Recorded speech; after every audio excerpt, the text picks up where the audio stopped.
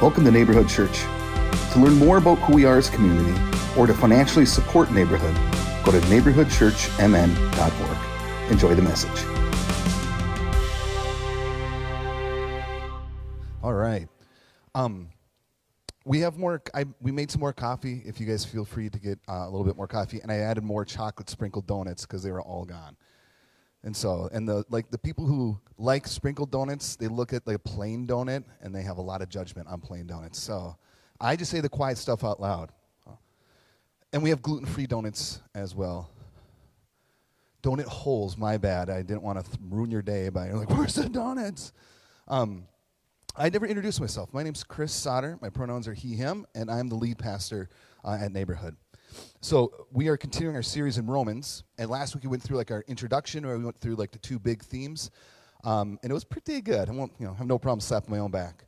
But before we get into today, we are reading out of Romans 1, chapter 1, verses 18 through 32, and I'm going to give you a trigger warning. Because this is the number one passage that has brought literal violence on queer people's experience.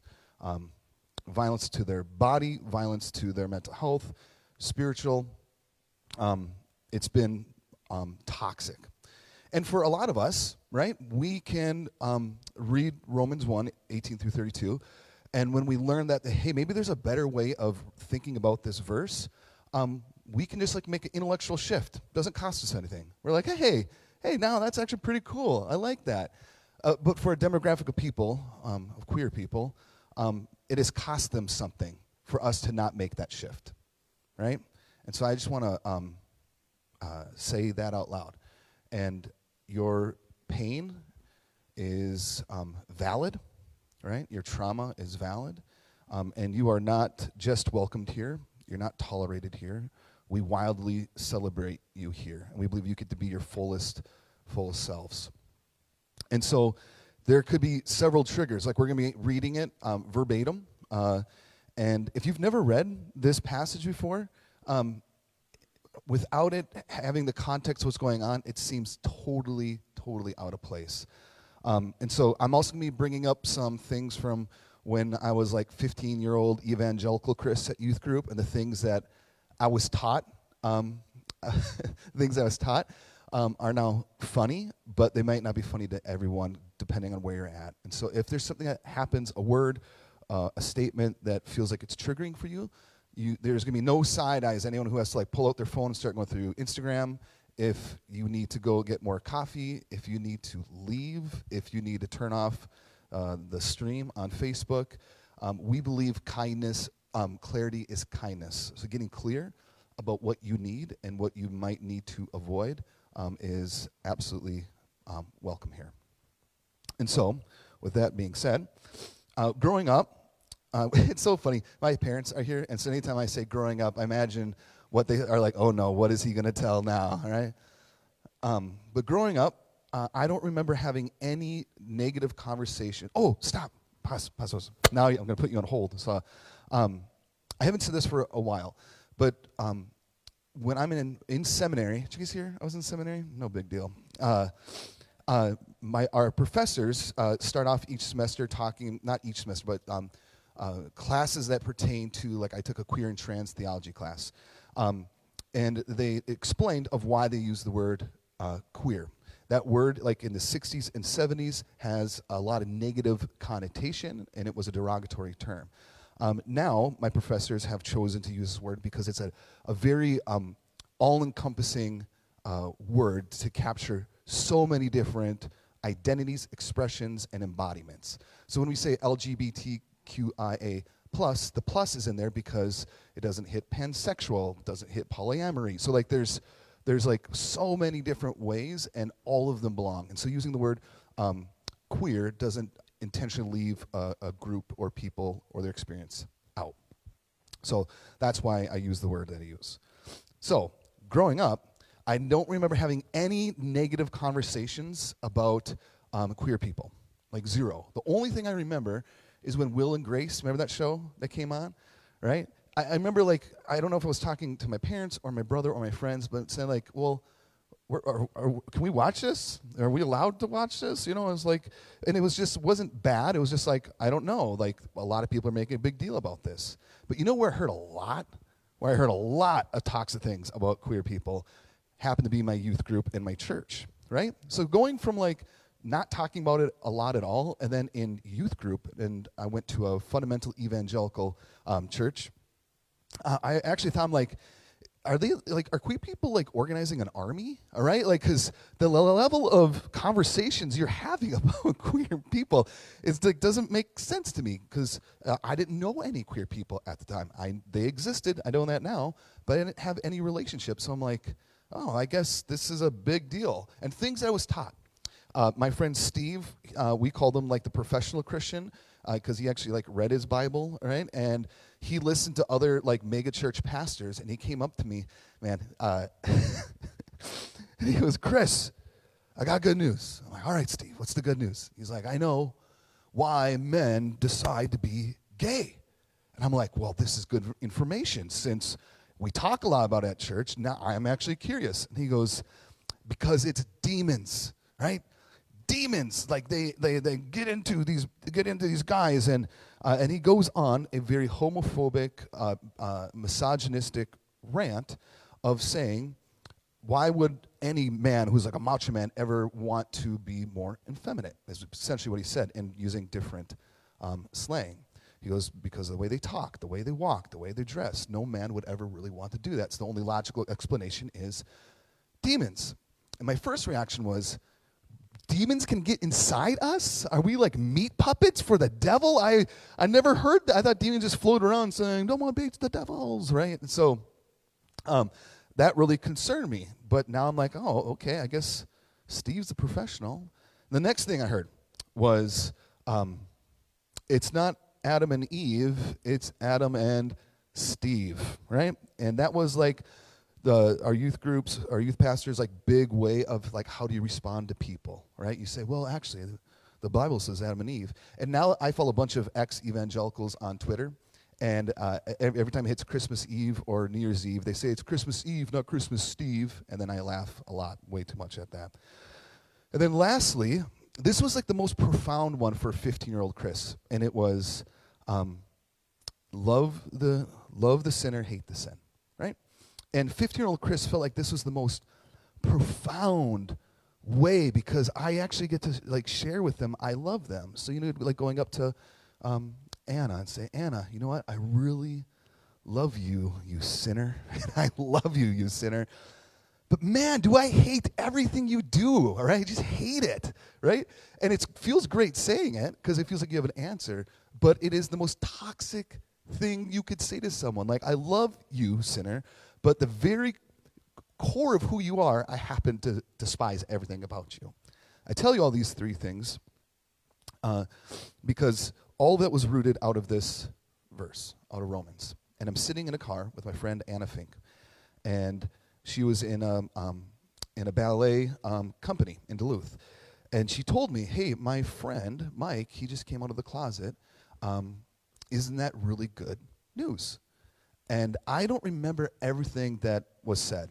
I remember the vibe, and I think I rolled my eyes, and I probably said something, oh no, and I said, do you know that's demons?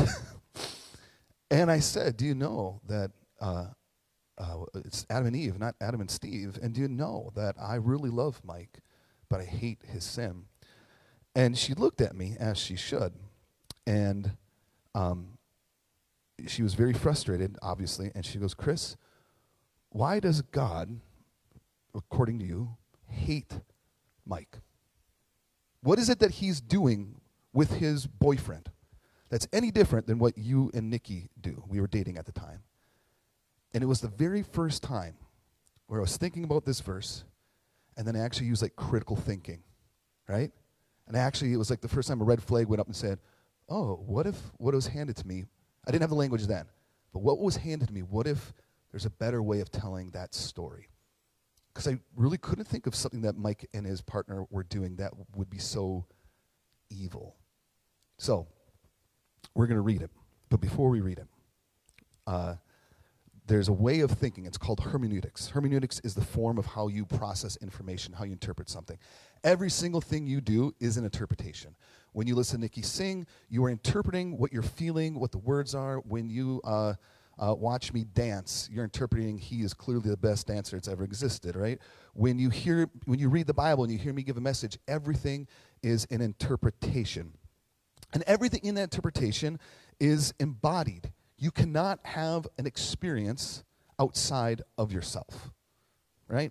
And I say that because a lot of people, when they go to read the Bible, especially verses like this, they say, I'm just going to turn my brain off. I'm going to have a clean slate. I have no bias. I'm going to come in and read it just like it's the first time I ever heard it, which is impossible because you can't turn off your bias, right? You can't turn off your you can turn off your hermeneutic. You can't turn off that you're going to experience something.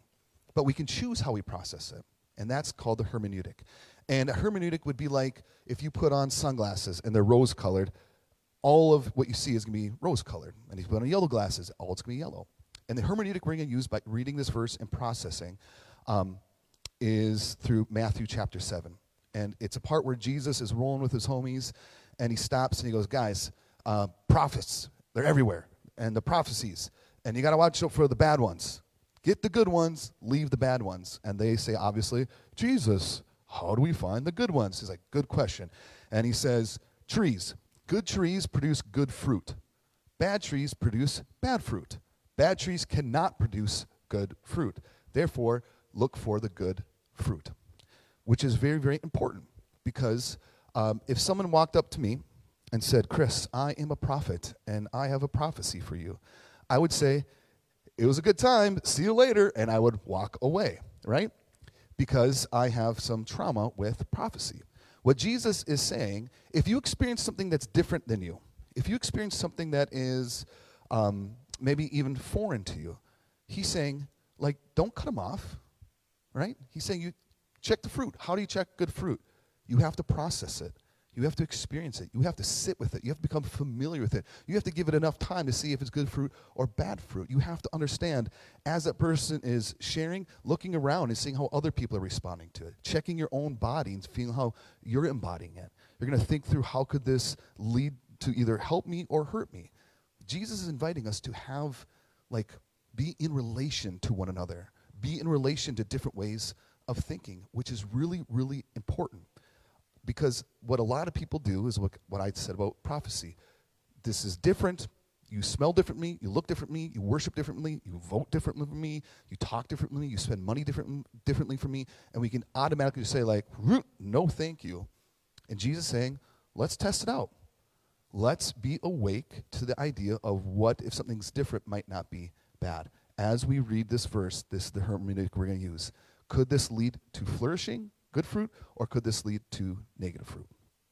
All right, so now we're reading Romans 1:18 through 32. And if you ever want to have a Bible, you don't own a Bible, you can actually steal. We advocate for stealing from the church. All the Bibles are in the back. Romans 1:18. The wrath of God is being revealed from heaven against all the godlessness and wickedness of people who suppress the truth by their wickedness, since what may be known about God is plain to them, because God has made it plain to them. For since the creation of the world, God's invisible qualities, his eternal power and divine nature, have been clearly seen, being understood from what has been made, so that people are without excuse. 21. For although they knew God, they neither glorified him as God nor gave thanks to him, but their thinking became futile and their foolish hearts were darkened. Although they claimed to be wise, they became fools and exchanged the glory of the immortal God for images made to look like a mortal human being and birds and animals and reptiles. Therefore, God gave them over in their sinful desires of their hearts to sexual impurity for the degrading of their bodies with one another.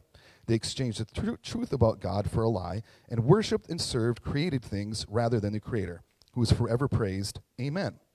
Because of this, God gave them over to shameful lusts. Even their women exchanged natural sex relations for unnatural ones. In the same way, the men also abandoned natural relations with women and were inflamed with lust for one another. Men committed shameful acts with other men and received in themselves the due penalty for their error. Furthermore, just as they did not think it was worthwhile to retain the knowledge of God, so God gave them over to a depraved mind, so they They do what ought not to be done. They have become filled with every kind of wickedness, evil, greed, and depravity. They are full of envy, murder, strife, deceit, and malice. They are gossips, slanderers, God-haters, insolent, arrogant, and boastful, and invent ways of doing evil. They disobey their parents. They have no understanding, no fidelity, no love, no mercy. Although they know God's righteous decree that those who do such things deserve death, they do not only continue to do these very things, but also approve of those who practice them. Yeah, that's a banger. My favorite part in there, as they're talking about murderers and slanderers, right? And they don't listen to their parents. That one always throws me off. Nikki, could you please get me a Kleenex? Please, thank you. Sorry. So this is where we Sarah's already on it. Thank you, Sarah. I appreciate you so much. Oh, I got to be. All right. So where we start. The first thing, thank you. Now I got two. I got all the Kleenex in the world. Yeah. So there's two things. Oh, and before I move on, at the end we're going to do a Q&A if anyone wants to. My cell number will be up on the screen at the end of the service, and if you're watching online, you can in the comment section you can put down questions. So there's two things in how to think about this verse, because was that anyone's first time ever hearing that verse out loud? Yeah. Okay, yeah. It sounds problematic, doesn't it? Like Paul uses like the wrath of God, giving them over to away from God so they can do wicked, and there's natural and unnatural. So we're going to go through two different words. The first one is unnatural and natural. And Paul says that women gave up their natural desires to do unnatural things with women.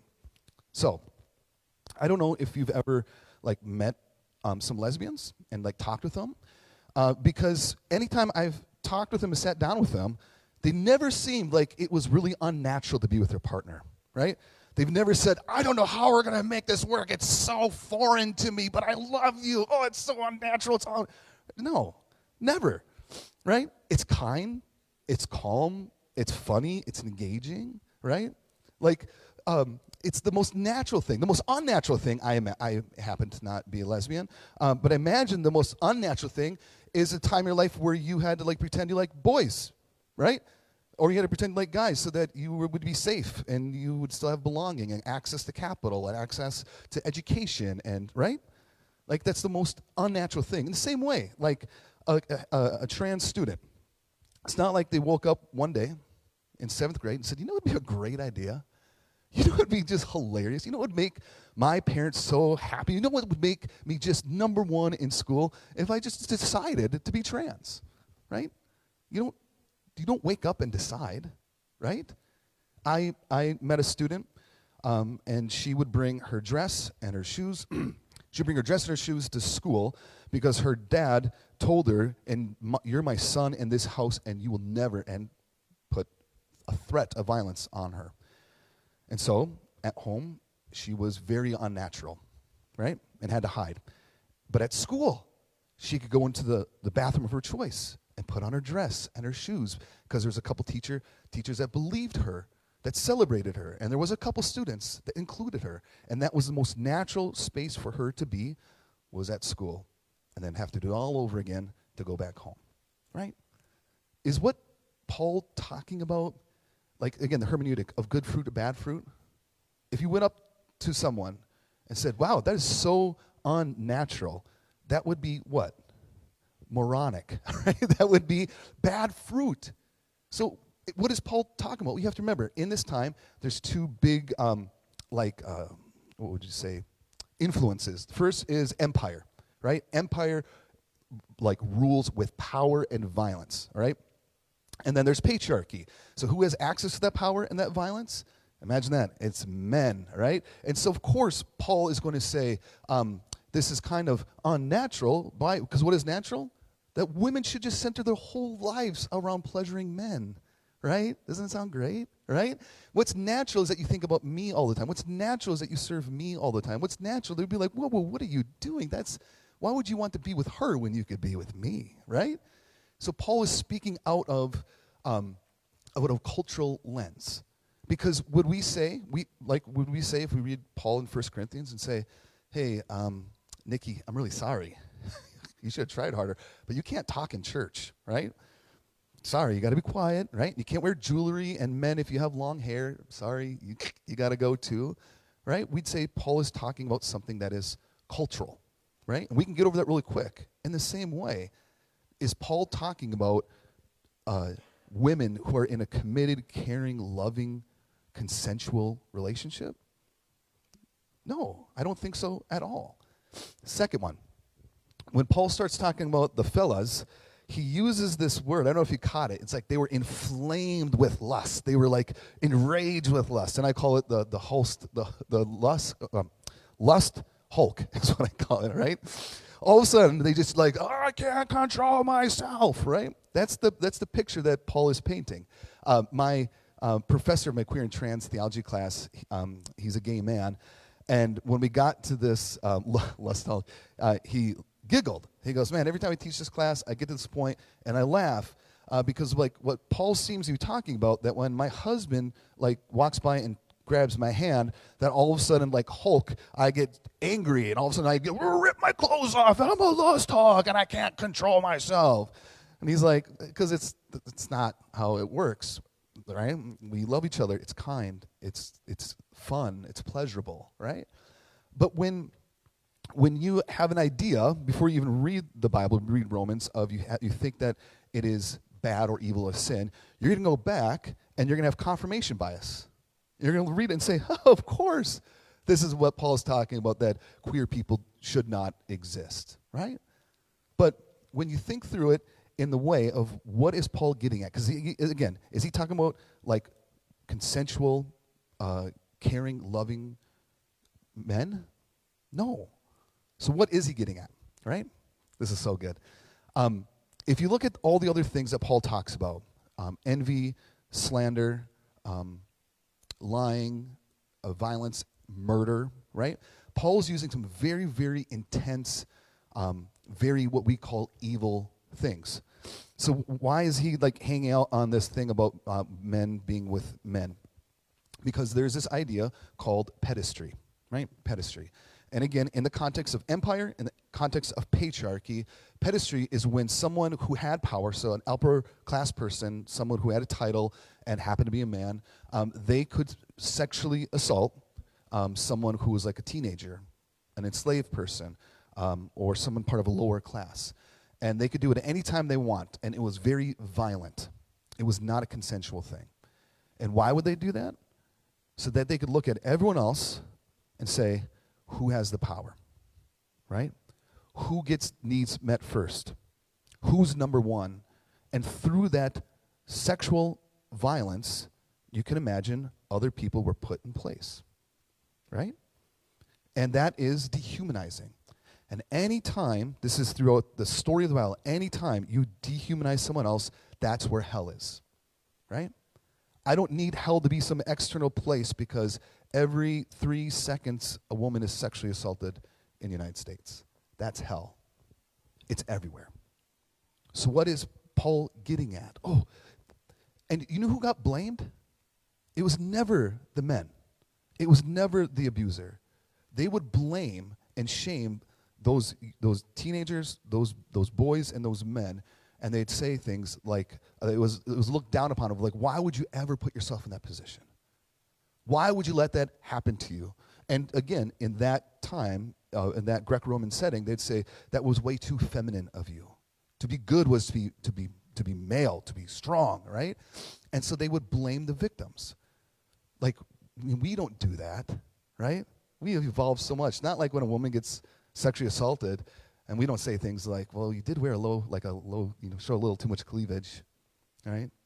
Man, we don't say things like, you knew it was after 7 p.m., right? Well, you wanted to have 2 drinks like every other people instead of 1? You're such a flirt. You're really just asking for it, right? That is no different that we do today in a patriarchal society than they did then. So why is Paul bringing this up? Because Paul is speaking to that church, and they probably knew, like Billy, who lived around the street, that happened to him and it ruined his life. You know, Jim, who lives on the other side of the park, happened to him, and he's never been the same. When he goes through this list of very intense things, he's helping the church think about, instead of being nameless, faceless people, there's people who have real life consequences and how evil it is. When you put it in that context, right, and saying it's not about how we think about sexuality and gender today, right, but in that sense, it was about dehumanizing people and assaulting other people. All of us would agree that is evil. That is bad. We'd all agree, murder, not a fan, right?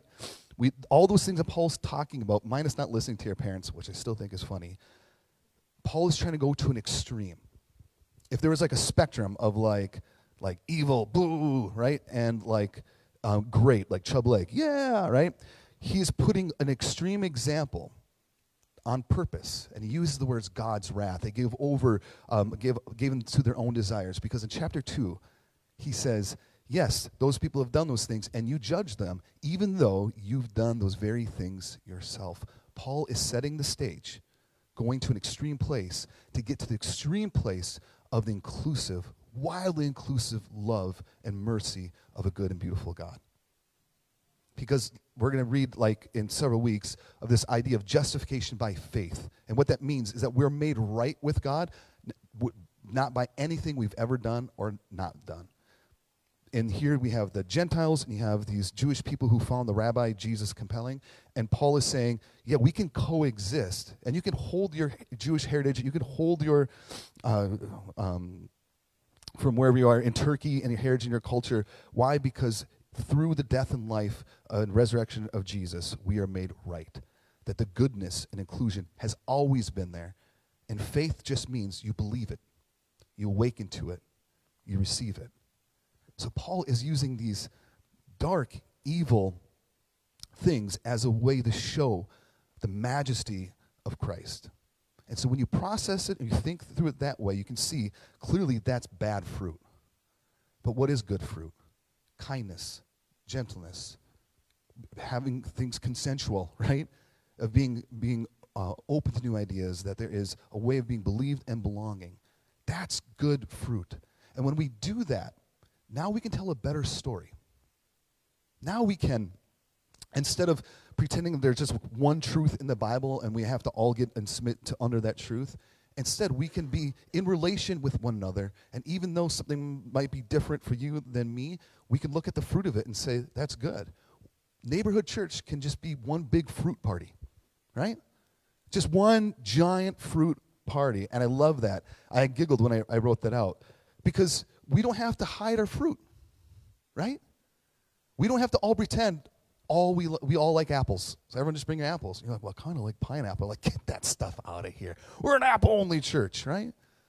When you can bring your fruit, your good fruit, maybe you're like kind of rotting, starting to turn fruit, or your bad fruit, all of it is welcome because it's part of who you are, right? And then when we're in relation with one another, we can celebrate the good fruit. Why? Because we know maybe a little bit of our stories. Right? Like I know that you're in Boston in college. I know that you're a teacher in Renshaw. I know that you're an amazing singer. I know that you've been sober a very long time, and I'm proud of you, right? We can have that story, and we can look at each other's fruit and process it and evolve with it and celebrate it. And even when the bad fruit comes out, there's a space where we can live with one another and say, like, I'm having a real hard time with my adult kids, and I'm angry at them all the time, right? And you might recognize that's as bad fruit. So you come to your friends, you come to the neighborhood, and you process it. Other people help you. They might pray for you. They might encourage you. Then we can have this big old fruit party. And to me, that is exactly what Paul is saying in the book of Romans. And the idea that we have to exclude people for being who they are, I think Paul is not hitting on that in any shape, way, or form. So what that means for us is that the real you is celebrated.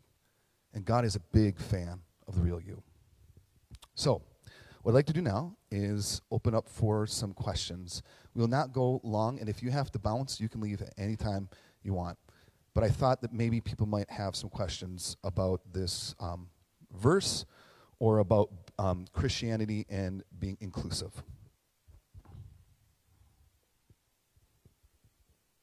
Oh, and you can text me, too, if you would like to do that.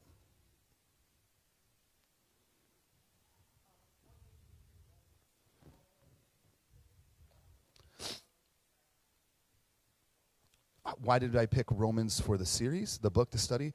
Mainly for this verse, this passage. Honestly, I've been asked, oh man, the amount of times people have said, how can you be inclusive? How can you be affirming? Read Romans 1:18, and I'm kind of a smart ass if you don't really know me, and I'm like, oh, I didn't think about that. I bet I should have thought about reading Romans 1. So to me, Romans gets misinterpreted a lot. Funny, it usually benefits middle-aged white men. When you read Romans just for yourself, when Paul is talking about the universal experience of creation, we can misinterpret it to always benefit us. And yes.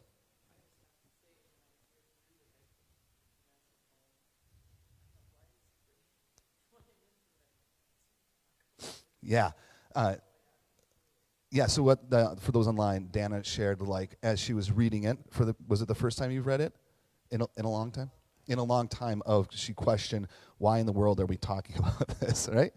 Which is good, because the Bible is messy, the Bible is violent, the Bible is misogynistic, and so we have to we just don't have to pretend like it doesn't say what it says. But when you can get a little bit wider, you can have a better idea of maybe Paul or Christ is speaking with something else. Any other questions or comments? Okay.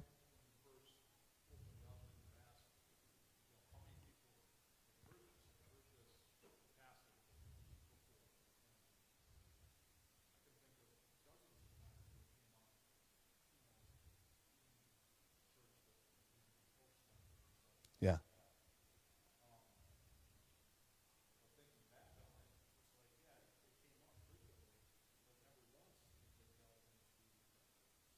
Exactly. Yeah. Yeah. Yes. Mm-mm. Yeah.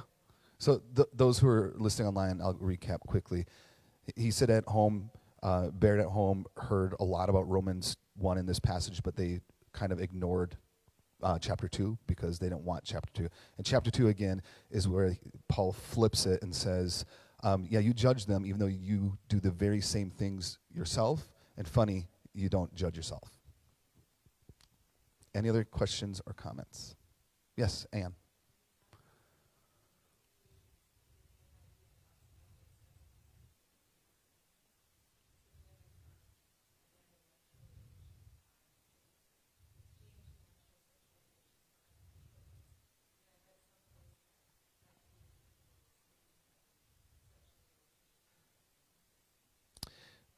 Yes, I would.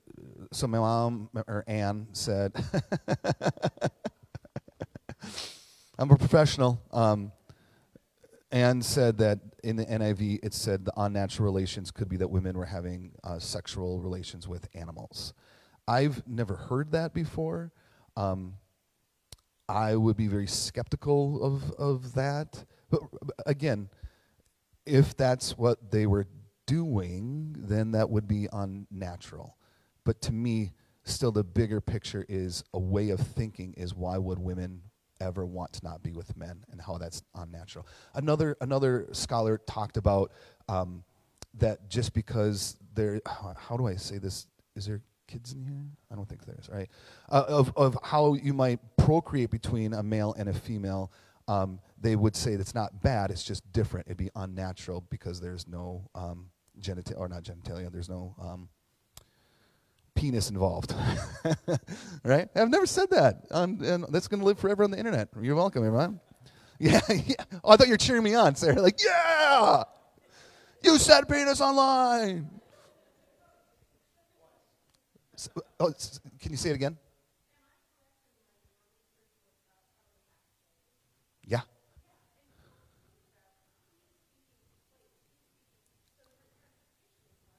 Yeah.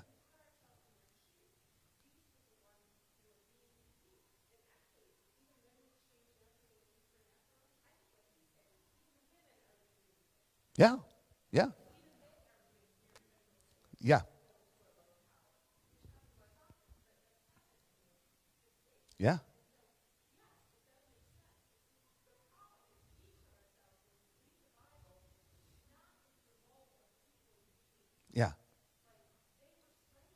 Yeah.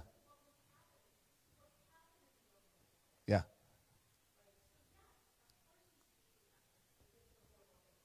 Exactly.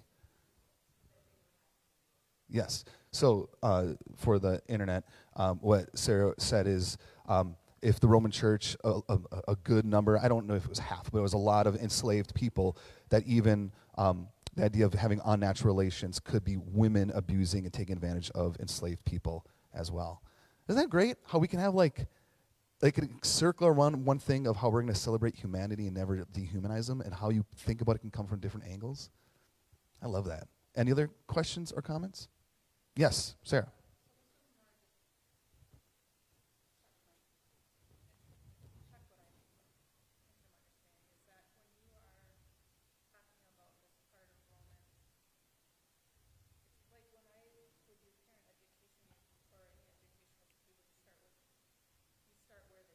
Yeah.